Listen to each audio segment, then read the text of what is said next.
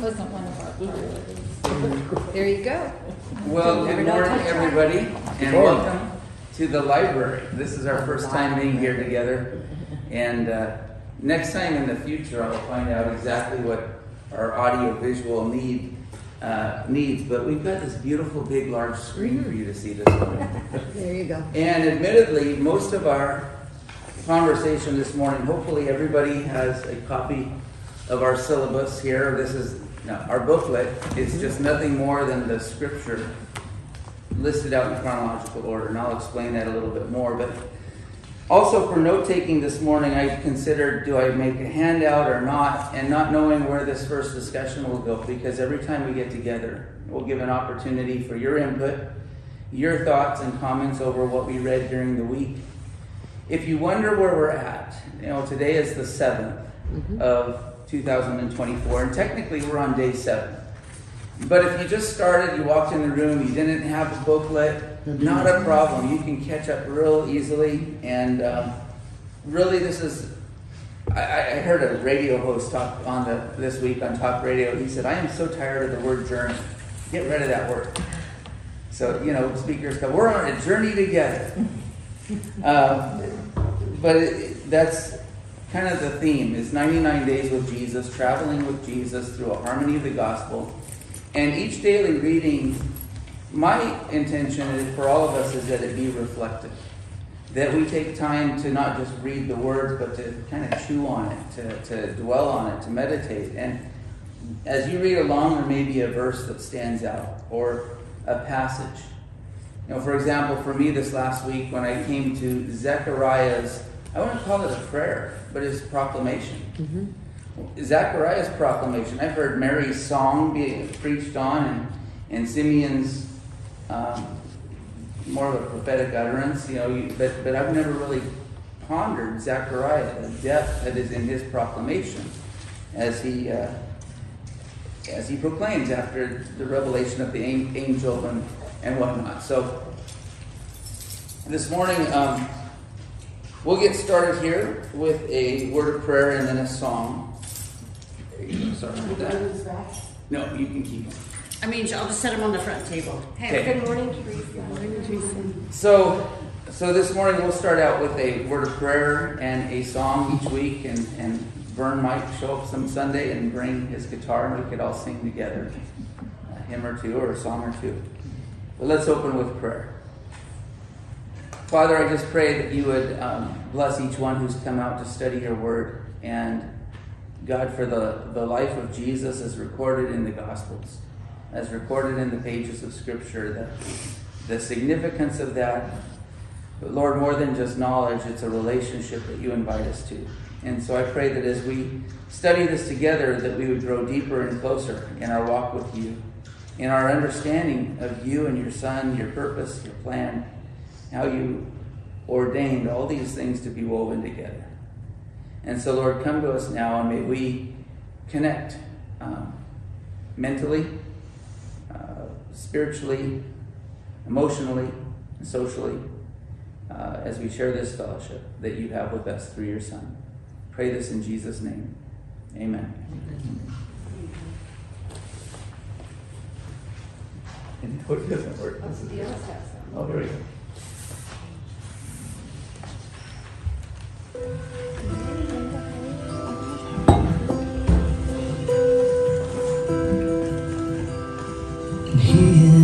Just for me, love's like a hurricane. I am a tree bending beneath the weight of his wind and mercy.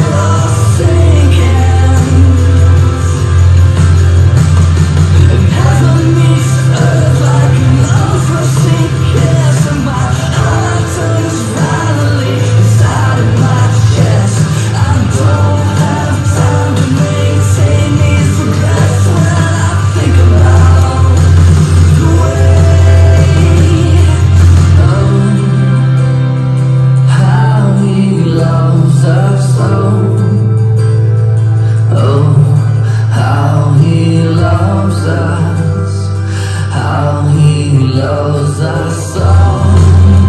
How he loves, yeah, he loves us. Oh, how he loves us. Oh, how he loves us. Oh, how he loves. So I love, yeah, he loves us.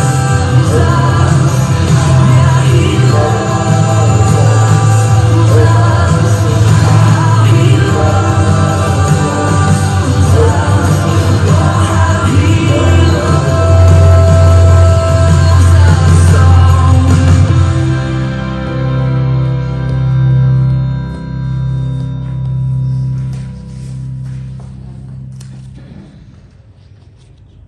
Some of you might be more familiar with this than others, but how this came about, basically out of Bible school, out of seminary, I stumbled into the book, A Harmony of the Gospels, written by Orville Daniel. And what it does is just looks at the column format. Here's Matthew, Mark, Luke, and John, and his best attempt to put it in chronological order, but essentially in stereo. Because you'll find in some places a story or a narrative. The gospel is really the good news about Jesus. The Gospel of John, for example, is the only gospel that has the story of the woman at the well. You won't find that in Matthew, Mark, or Luke. But in other gospels, those four books, many times in 2 or 3 or sometimes all 4, they'll have the same story, but maybe from a slightly different angle or a slightly different perspective. But the way I like to think about it is you were making a movie and you had 4 different video cameras trained on what was happening. Different ones pick up different pieces or different perspectives at times. And yet as we get into more of the textual or the critical study of the text, you'll find that they borrowed from similar sources. At least that's the scholar's understanding. And we'll get into that a little bit here. We'll find out that I've got to go that way instead. By the way, before I forget, I want to really plug, if you want to join a watch party every Friday night, Kevin and Lori are hosting it 7 o'clock at their house to go through the TV series The Chosen. And while they take their liberties in terms of the narrative and the scenes and the setting, they really try to capture the essence of the story of Jesus, who he was, who he is, and what he was about in his earthly ministry. All right, so going to some of this textual study, Matthew, Mark, and Luke are all known as what they call the synoptic gospels. Synoptic in the sense that they contain a lot of the same things. In fact, Mark is believed by scholars to have been written first, which is interesting, because Mark was not one of the original 12. 2 of the Gospels were written by the original 12. Matthew was believed to be written by Matthew the tax collector, also known as Levi. And then you had the Gospel of John by the Apostle John, the disciple Jesus loved. He was a fisherman by trade. He was one of the sons of thunder. Yet if you really want to get on a deep dive on this topic, while the Gospels are attributed to being written by the person who bears the title of the Gospel, the Gospel of Luke is believed to, and Luke gets the credit. In the Old Testament as well as the New, they had scribes, they had editors, they had people who might do the writing and the editing, and then, for example, in the Gospel of Luke, you'll read along and then you come to Luke, in the Gospel of Luke, believed to have been written by Luke. Luke also writes the book of Acts. You'll be reading along and you'll come to Acts chapter 16 and all of a sudden it goes into we. And we went and we did and this is where we went. And you'll find that he's writing now in first person. But scholarly criticism would say, well, we don't know 100% who wrote Matthew, who wrote Mark, who wrote Luke, who wrote John. The person whose title bears that name gets the credit. But ultimately, we believe all Scripture is God-inspired. All Scripture is God-breathed. God made sure to ensure that we had the exact message and meaning that he wanted to convey And he did that through his Holy Spirit. So there are questions that come up. But Matthew, Mark, and Luke, for example, are all believed to have drawn from a source called Q. Actually, I should clarify that. Mark was believed to have been written first. Matthew and Luke were believed to have drawn from a source called Q, which was a collection of sayings of Jesus, events, and yet that collection can't be found. It's disappeared. There's also thought that there was a document called M and a document called L, and that Matthew and Luke also drew from those documents, so that you see that here's Mark, and Matthew and Luke borrowed from Mark. Here's Q, Matthew and Luke borrowed from Q. If this were larger and you can see the colors, it's that they borrowed from other sources. But essentially, I'm going to argue this. Whatever you choose to believe in terms of the inspiration of Scripture, the inerrancy of Scripture, ultimately boils down to faith. Ultimately boils down to faith. And each gospel contains a unique perspective. So when you open the book to the first day's reading, on page 12, it starts out with Luke's account. And this is, again, the way that Orville, Daniel, put it together. We just put together a collection of 99 daily readings. Luke writes, "Many have undertaken to draw up an account of things that have been fulfilled among us, just as they were handed down to us by those who were the first, who from the first were eyewitnesses and servants of the word." So you get the sense of eyewitnesses, that could be Jesus' 12, it could be others, shared these stories which were collectible, shared the experience of Jesus, shared the record. Things were also written down. And Luke goes out like an investigative reporter. Well, who's Luke? Well, Luke's referred to in Colossians by the Apostle Paul as the beloved physician. We know that Luke accompanied him on some of his missionary journeys. And Luke gets the credit for writing Luke and Acts. Well, who's Mark? Well, Paul tells us who John Mark is, and so does the book of Acts. John Mark, his mother, Mary, hosted the early church in her home in Jerusalem. Very intellectual gentleman, very well thought, well spoken. At one point, he's an interpreter for the Apostle Peter. Then he accompanies Paul and Barnabas on a missionary journey. And then at some point, he deserts them on the trip.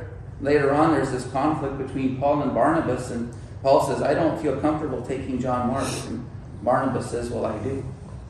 And at that point, Paul and Barnabas go separate ways. And Barnabas takes John Mark, and Paul takes Silas, and they kind of divide and conquer. And even in that conflict, God did these great things. He multiplied the word. And later on, Paul and John Mark came back together. But here's a guy that Paul says, "Hey, I don't know if I have full confidence."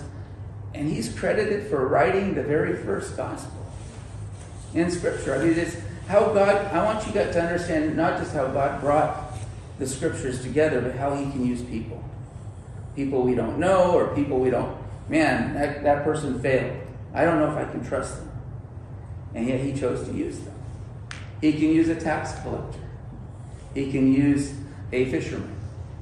So each of these authors write from different perspectives to different and specific audiences. And in looking at that, and I borrowed a little bit from a sermon my dad gave when we were going through a New Testament survey. Matthew emphasizes Jesus' royalty. Jesus as Messiah, Jesus as the King of the Jews. In Matthew's audience, he's a tax collector. Matthew writes to the Jews. Mark emphasizes Jesus' humility. The servant of the Lord. And it was written to the Romans. And Mark's kind of interesting too, by the way. John is going to take us back to, in the beginning was the Word, and the Word was with God, and the Word was God. John goes to the pre-existence. Matthew and Luke go to the pronouncement to Joseph, to Mary, to Zechariah, John the Baptist. Whereas Mark jumps right in. John the Baptist is here. He's baptizing. He's calling people to repentance. Jesus comes along. And really, Jesus' baptism is seen to launch or inaugurate his ministry. So you'll see that Mark is the shortest. His episodes are the most concise. He's really to the point. And that's why I really am excited about this study, to look at it in stereo, meaning we're going through Matthew, Mark, Luke, and John at the same time, chronological order, understanding the full context. Because each author wrote to in a unique way to a unique audience, and they had a purpose. Luke emphasizes Jesus' humanity. Jesus as the perfect man was rich into the Greeks. John emphasizes Jesus' deity. Jesus as the Son of God, written to all. So, I'm going to come each week with something prepared to talk about, and that was my short introduction. It's not the long introduction. Basically, the second side of the coin, though, is we're here to also talk about what you glean from our, the readings in the week. What kind of thoughts came to your mind? What kind of questions came to your mind? And in that, to have a collective discussion, because there's a lot I don't know. And the more I study, the more I want to, and the more I need to. For every question answered, there's 10 more that arise. I've often said when it comes to studying God's Word. So, just from you guys as an audience, I guess my first question, does anybody need a pen? We have these fine pens. Is this book ours to keep? Yes, that is a great question. I'm going to give you those pens in case one of them fails. Anybody else want a pen?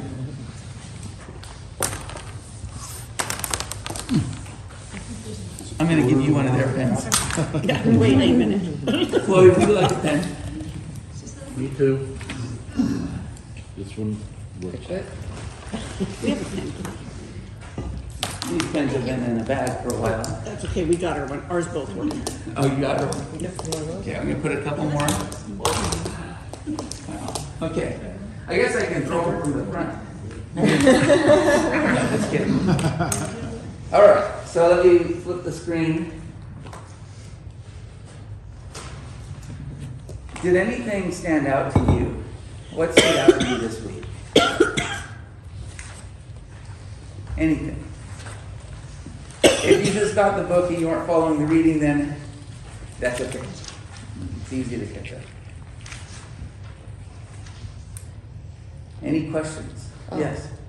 One thing I noticed a while ago was where the two genealogies, they split it, Solomon's and his brother Nathan. Yeah. But Yeah. both Bathsheba's sons. Okay. Yeah, Which when also we get to interesting. when we get to the genealogies, each one is different. There's a little bit of overlap, but they have a different focus. And it's interesting that some of the names, we'll get to that hopefully in our time today and look exactly at Matthew 1 and Luke chapter 3. Good point.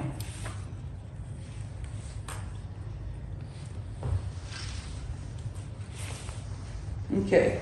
Well, follow with me. If you're in our booklets, we're still on page 12 there, where we go to the Gospel of John. John chapter 1. And whereas the other authors, just to repeat, Mark jumps in at Jesus' baptism, with John the Baptist baptizing. Matthew jumps in with the genealogy. Luke jumps in. We've got the Christmas narrative of the angel appearing to Mary. But John starts with Jesus' pre-existence. In the beginning was the Word, and the Word was with God, and the Word was God. It says the Word was with God in the beginning.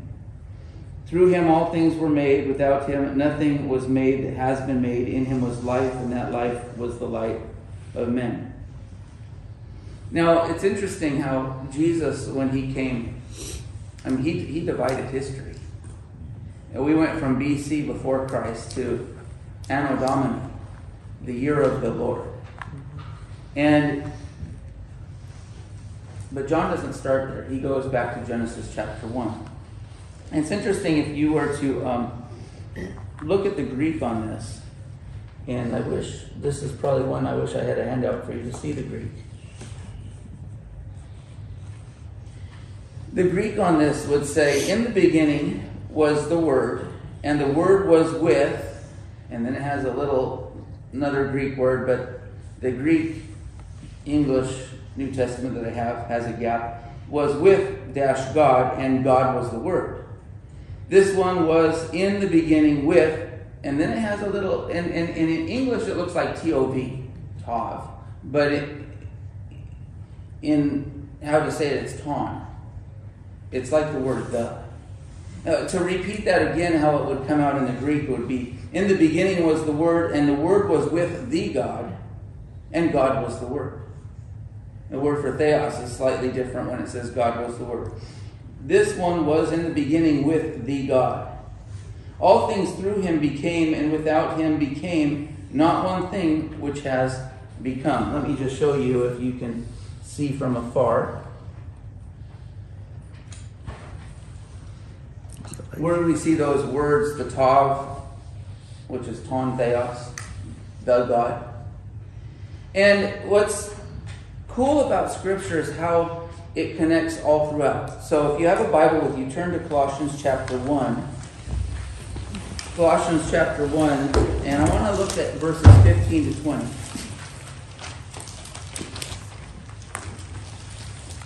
Colossians chapter 1, verses 15 to 20. I know we're studying the Gospels, but now we're looking at the writing of the Apostle Paul. We will also look at writings that throughout the study of the Apostle Peter, or Old Testament prophets like Isaiah or Malachi. But look at Colossians chapter 1, verse 15. And look at what it says. It says that the Son is the image of the invisible God, the firstborn over all creation. For in him all things were created, things in heaven and on earth, visible and invisible, whether thrones or powers or rulers or authorities. All things have been created through him and for him. He is before all things, and in him all things hold together. He is the head of the body, the church. He is the beginning and the firstborn from among the dead, so that in everything he might have the supremacy. For God was pleased to have all of his fullness in him, and through him to reconcile to himself all things, whether things on earth or things in heaven, by making peace through his blood shed on the cross. Kind of compare what we just read to what John writes, and stay in Colossians chapter 1, but let me just read what John wrote again. In the beginning was the Word, and the Word was with God, and the Word was God. He was with God in the beginning. Through him all things were made. Without him nothing was made that has been made, and in him was life, and that life was the light of men. The light shines in the darkness, but the darkness has not understood. So John focuses on Jesus' pre-existence, but kind of expanding on that, what all was Jesus involved in? Way more than I thought. Everything. Creation. All creation. To me, and this is just me, I know that there's been at least a couple of different views, but when God says in Genesis chapter 1, verse 26, let us make man in our image. Who's he talking to? Whoa. Jesus in the Spirit. And there is a second view, and Kevin is familiar with the second view, where some would say, well, he's talking to the divine council. But there's also this divine sense of the divine Godhead. And there might be other views that would, Pastor Rod, you might have even more illumination on the topic. But the point is that John makes it clear Jesus was involved in creation. Paul echoes that. In him all things were created, things in heaven, on earth, visible and invisible, thrones, powers, rulers, authorities. All things have been created through him and for him. Any comment, Dad? Do you want to add anything else to that? No. I don't want to get in trouble. Louis, Giglio does a great presentation on, it's not the God molecule, but basically how even in our DNA and how it's interwoven, there's this, the scientists have discovered a special little code that seems to hold everything together. Do you remember what he called it? Not the God molecule, but I've seen it a long time ago. yeah. So Louis Giglio does a great job of saying when it says that in him all things hold together, there's literally science around how God created things, and there's something in there, and that when you amplify it under a microscope, you even get the symbol of a cross. But yet it's such a tiny scopic part. There, in John chapter 1 then, the Apostle John is making some specific references, not only taking us back to Genesis chapter 1, but what's the very first thing that God said in Genesis chapter 1? The very first words out of God's mouth in all of the Bible. God said what? In the beginning? No, he didn't say that. But Scripture says that. Okay, flip over to Genesis chapter 1. No, the good answer. Good answer. Yeah. Hey, at least you gave it a shot. He No one praised else the did. scripture, so I'm just assuming that's what you meant. Sometimes I feel like that Family Feud guy, you know, in the beginning, Let there be light. everybody says, wow, okay. Yeah, you get 3 points for that one. Yeah, God said in verse 3, let there be light. John comes in the Gospel of John chapter 1, and he says this. In the beginning was the Word was with God, the Word was God. And then he goes, in him was life, and that life was the light of men. The light shines in the darkness, and the darkness did not comprehend it. The darkness did not understand it. Verse 9, the true light that gives light to every man was coming into the world. Jesus is the light. Now, Genesis 1 verse 3 is not, when God said let there be light, it wasn't his son, you know, that it was this, but there's this kind of parallel symmetry to it. The true light that gives light to every man was coming into the world. What are some other correlations we see between the Gospel of John and Genesis chapter 1? And Brenda, you actually said one of them. In the beginning? Exactly. They both use this in the beginning. In the beginning was the Word. Whereas Genesis 1, in the beginning God created the heavens and the earth. And we find out that Jesus was directly involved in creation. And that he is the image of the invisible God, the firstborn over all creation. Here's a couple of other verses I want to just show you. Colossians chapter 2, verse 9. For in Christ all the fullness of deity lives in bodily form. For in Christ all the fullness of deity lives in bodily form.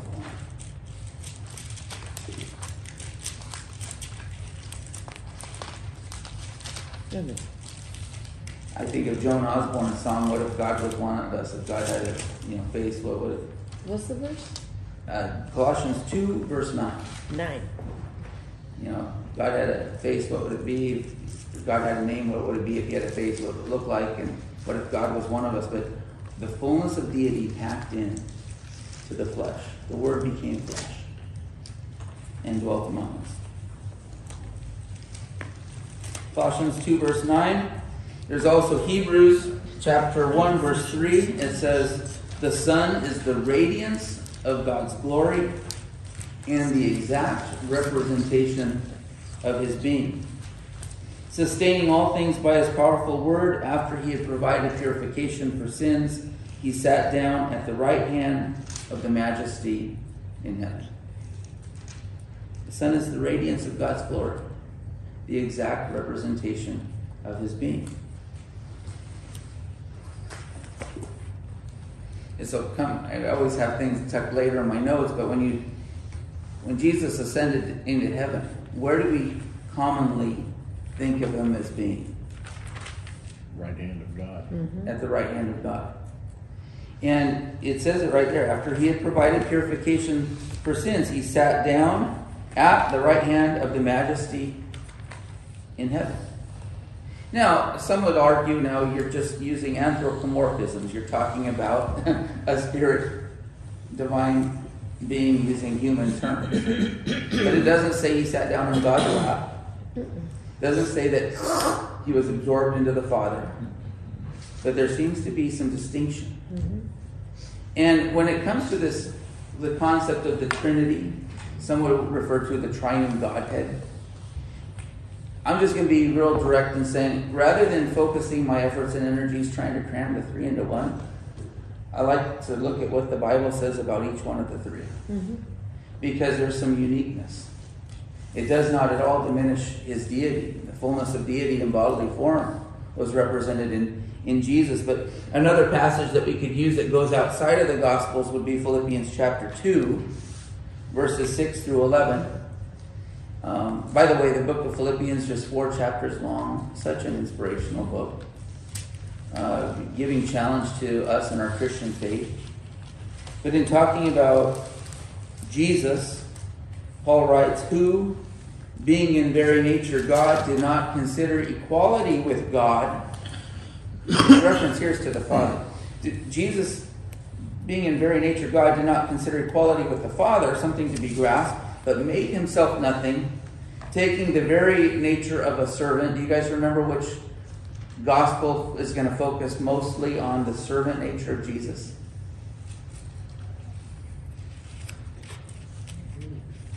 Is that Mark? I just gave it a few minutes ago. Yeah. I was trying to write them and I missed some of I what was the 6 I was going writing. Yeah, Mark emphasizes Jesus' Thank humility. you, that's the one I couldn't. The servant of the Lord, yes. What was the Philippians reference? Philippians 2, verses 6 through 11. Who made himself nothing, taking the very nature of a servant, being made in human likeness, being found in appearance as a man, he humbled himself and became obedient to death, even death on a cross.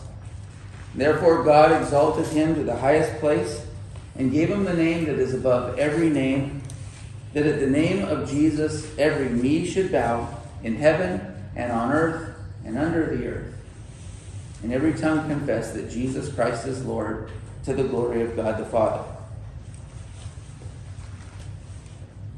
I guess what's my point in all of this is just to share with you, first of all, how Scripture connects together, but when we study in the Gospels about this Jesus, just how magnificent and great, powerful, and holy and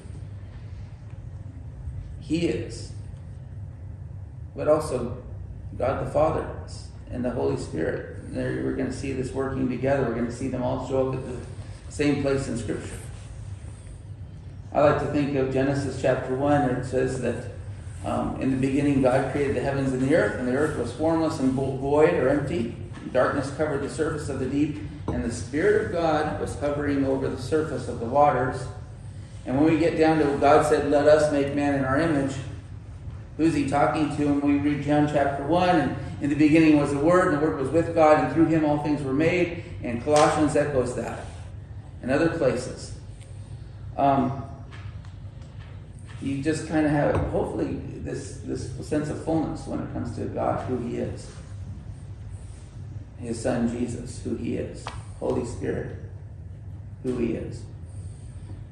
And just one other little tidbit, and I learned this from a good source, is that anytime the Scripture refers to the true God or one true God, it's a reference to God the Father. So that's just kind of a nugget to keep in the back of your mind. But, any questions so far?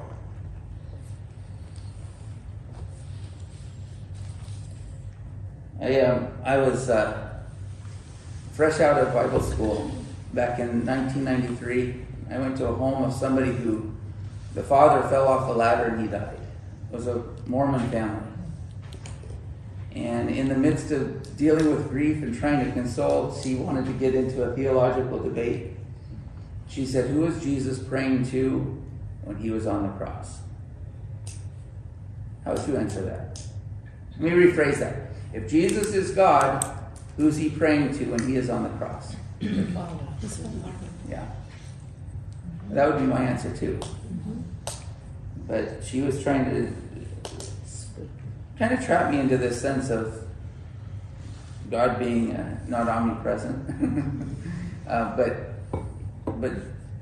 almost in the sense of, was Jesus the Father? I want to share one more thing that came from my studies is this. John uses in the beginning, which goes back to Genesis 1, talks about light versus dark. Talks about the Word. And God said in Genesis. And now we get the Word revealed in John. And then the word logos. God's Word is now personified in the person and work of Christ. This would be important, this commentary said, this would be important to John's audience. Because there were a number of Stoic philosophers in Jesus' day that saw logos not as personal but as impersonal. This impersonal principle of reason by which they thought reason governed the universe. It'd be like the modern equivalent would be what we're hearing today. Science governs the universe. The laws of science govern we have to look to science. So they would look at this logos as this logical, impersonal line of reasoning and thought by which the universe was governed. And God uses that word in John chapter 1. In the beginning was the Word, was logos, capital W, meaning it's personified. Jesus. It would kind of come against then if you were a Stoic philosopher, it'd kind of fly right in your face to say, you believe this science, but or you believe in philosophy, you believe in intellectual thought, we're going to present Jesus as the one who governs the universe, as the one who put it together, as the one who designed it, orchestrated. Through him all things were made. Through him all things hold together. It's just, there's really something powerful. And then when it comes to a notion of Trinity or triune Godhead, the best answer is that there's a lot of mystery when it comes to God. There's a lot that's beyond our comprehension, beyond figuring out. I struggle with that. It's hard for me not to look at it as like, okay, here's the boss, here's the foreman, over there, and he says, okay, you take Earth, I want this handled. I don't think you're too far off the mark there. No, because I sometimes see that too. I've got other things going on. Well, no, don't go there. Well, for example, there seems to be a pecking. I got this whole thing going on out here. There seems to be a pecking order. You get to Matthew chapter 24. Jesus said, "No one knows the day or the hour, not the angels in heaven, not even the Son, only the Father."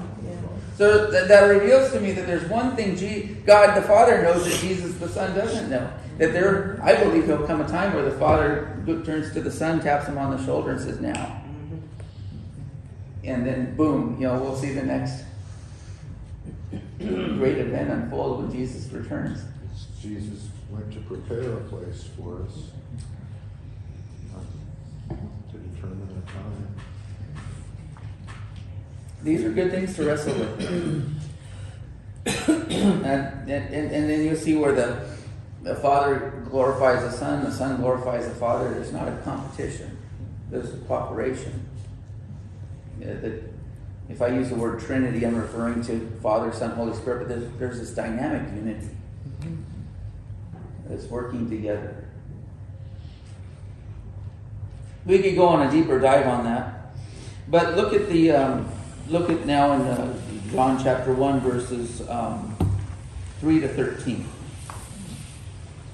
And verses 3, you know what I did? I did a jump.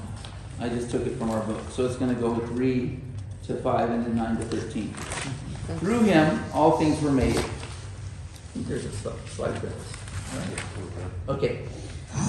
Through him all things were made. Without him nothing was made that has been made. In him was life, and that life was the light of men.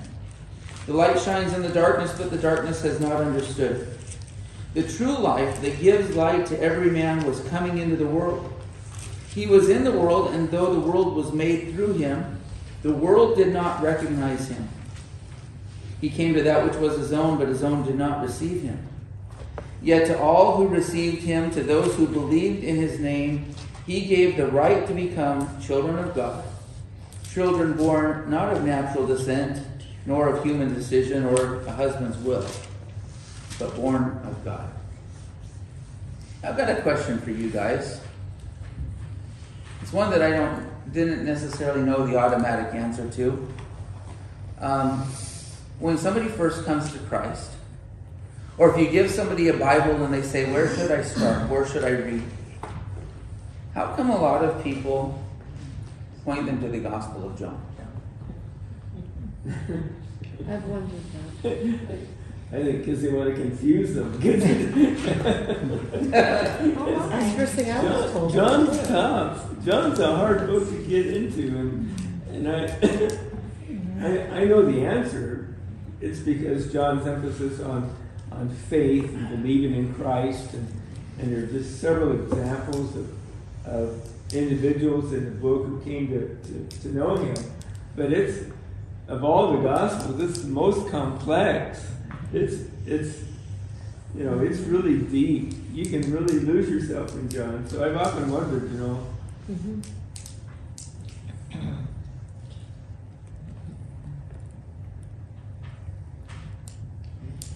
Comment? I appreciate your answer because I've wondered the same thing. I mean, you get into John chapter 1 and we've got the pre-existence, which is awesome. And then it says, you got a lot of salvation verses. I'm the way, the truth, and the life. I'm the resurrection and the life. I'm the bread of life.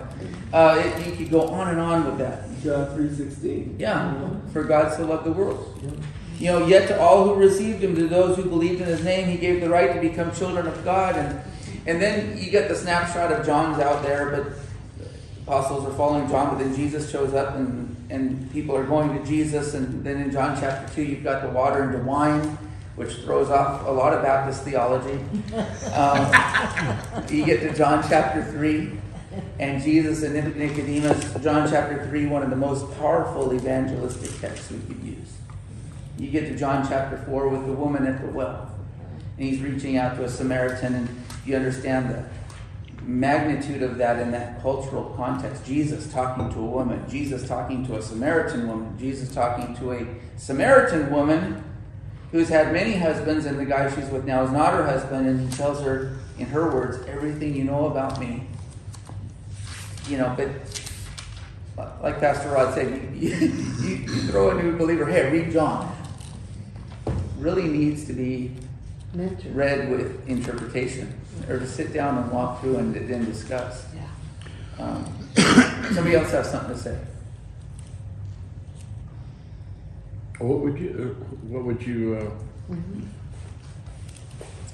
go besides John? I'm trying to figure that out. Because Luke isn't super. And I'm going to be real blunt with that. I love giving out Bibles. We, just a little plug, yesterday we had our first E-team meeting. That's an evangelistic team. And we had myself and three guys there.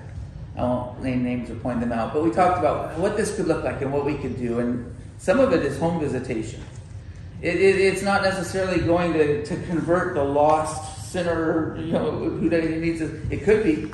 But some of it's just follow-up and a ministry of encouragement or a ministry of Scripture. And we talked about going out with the E-team and handing out Bibles. And we can get those pocket Gideon Bibles. They're about $1.25 each. And those are great. Don't get me wrong, the print's small, the pages are tiny. They've been used and rolled up to for cigarettes, and people have come to know the Lord by smoking the scripture a page at a time.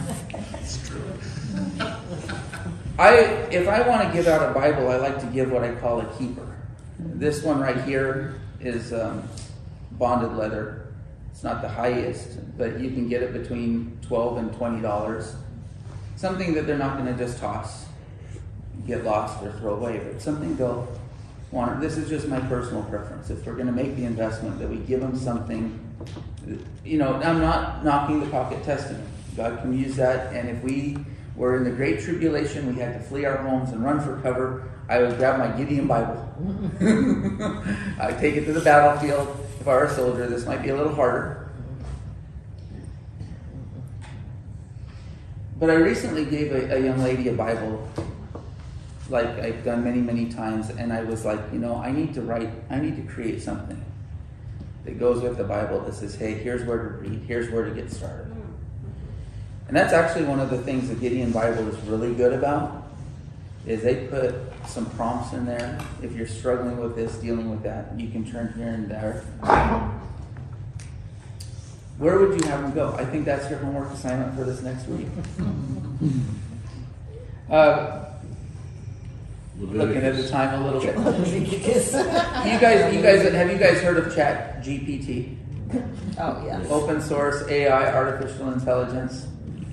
In the words of my wife, she would say, "Don't tell me you're using that." I do. I have an account through that. You have to kind of sign up and do this, but then you can ask questions and see what it says. And I'm actually amazed sometimes at how biblical. You got to always filter. You got to filter anything you read. You got to filter anybody you hear. But here's what ChatGPT said. Why do you think a person, when they become a Christian, it's often suggested to start with the Gospel of John? It said, suggesting that a new Christian or someone exploring Christianity start with the Gospel of John is a common practice for several reasons. And I won't give you the fine print, but it just said 1, clarity of the language. 2, emphasis on belief and faith. 3, introduction to Jesus' identity. 4, focus on relationships. 5, illustration of miracles and signs. 6, comprehensive overview. And 7, evangelistic emphasis. And it did that in 30 seconds. with the paragraph under each point. And you're like, doggone it, you're kind of smart. Unlike Wikipedia, you don't get a chance to edit, you don't get to go back and make your revisions and They write sermons too. Yeah, they do. Is that what we've been hearing? No. So, that's probably what we have time for today, and I do want to get into the genealogies because they're each different. They each have a point. One has a lot more names than the other. I did a sermon one time on the genealogies. This is, I think, in 2004 or something like that. And I was using Matthew, where it talks about there were 14 generations in all, and it gives you 3 blocks of 14 generations. And there's a conventional thought that you can make a scriptural argument that a generation could be thought of as a 40-year period. And it's not a scientific fact type thing, but what I tried to do from the genealogies going back using both Luke and Matthew was saying, okay, if we trace this many people back, and so start with Adam, he lived to be 930 years old, but we trace these names, how many years, if Adam was created right after, in the beginning, God created the heavens, how many years old would the earth be? That was interesting. That was an interesting study trying to trace that back during the genealogies. Then if you really do a deep dive on, for example, in Matthew, where he gives and says there were 14 generations in all, 14 here, 14 there, 14 times 3. When he says there were 14 generations, it's more of a broad, it's kind of an all-encompassing. It's not a literal, but it's just saying that here are the 3 blocks. And then you go deeper into the dive of Matthew. He's really talking about the Davidic covenant and the Abrahamic covenant being fulfilled through Jesus, because he starts with Abraham and goes to Jesus. Well, Luke starts with Joseph and goes to Adam and goes to God. And then there's a lot more names, and some of those names aren't the same. And some say, well, that's because it's the line of Mary, and others would say, no, it's because Matthew did a broad generalization. And there's a lot that when we get to the essence of Scripture is that it requires for us a foundation of faith. You put your faith and trust in God. Put your faith and trust in His Word. To believe that this Bible is inspired by God. But people will want to argue it all the time. Well, there's mistakes.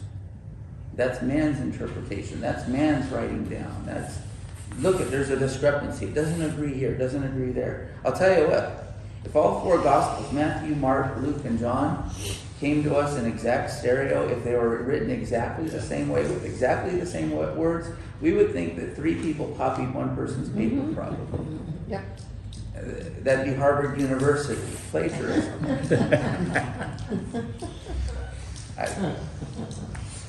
Thank you, guys. Next week, what we're going to do is come back. We'll be on day 14. And as you read this, reflect, write things down, write questions down. Feel free to go to commentaries and other sources. I'm not recommending ChatGPT for everything, but do some study if you want to, and come back to discuss. Heavenly Father, thank you for our time today. I always pray, God, that when we study your word, when we talk about it, when we teach it, that it'll do something in our heart and life. God, that's your work. That's your Holy Spirit's work.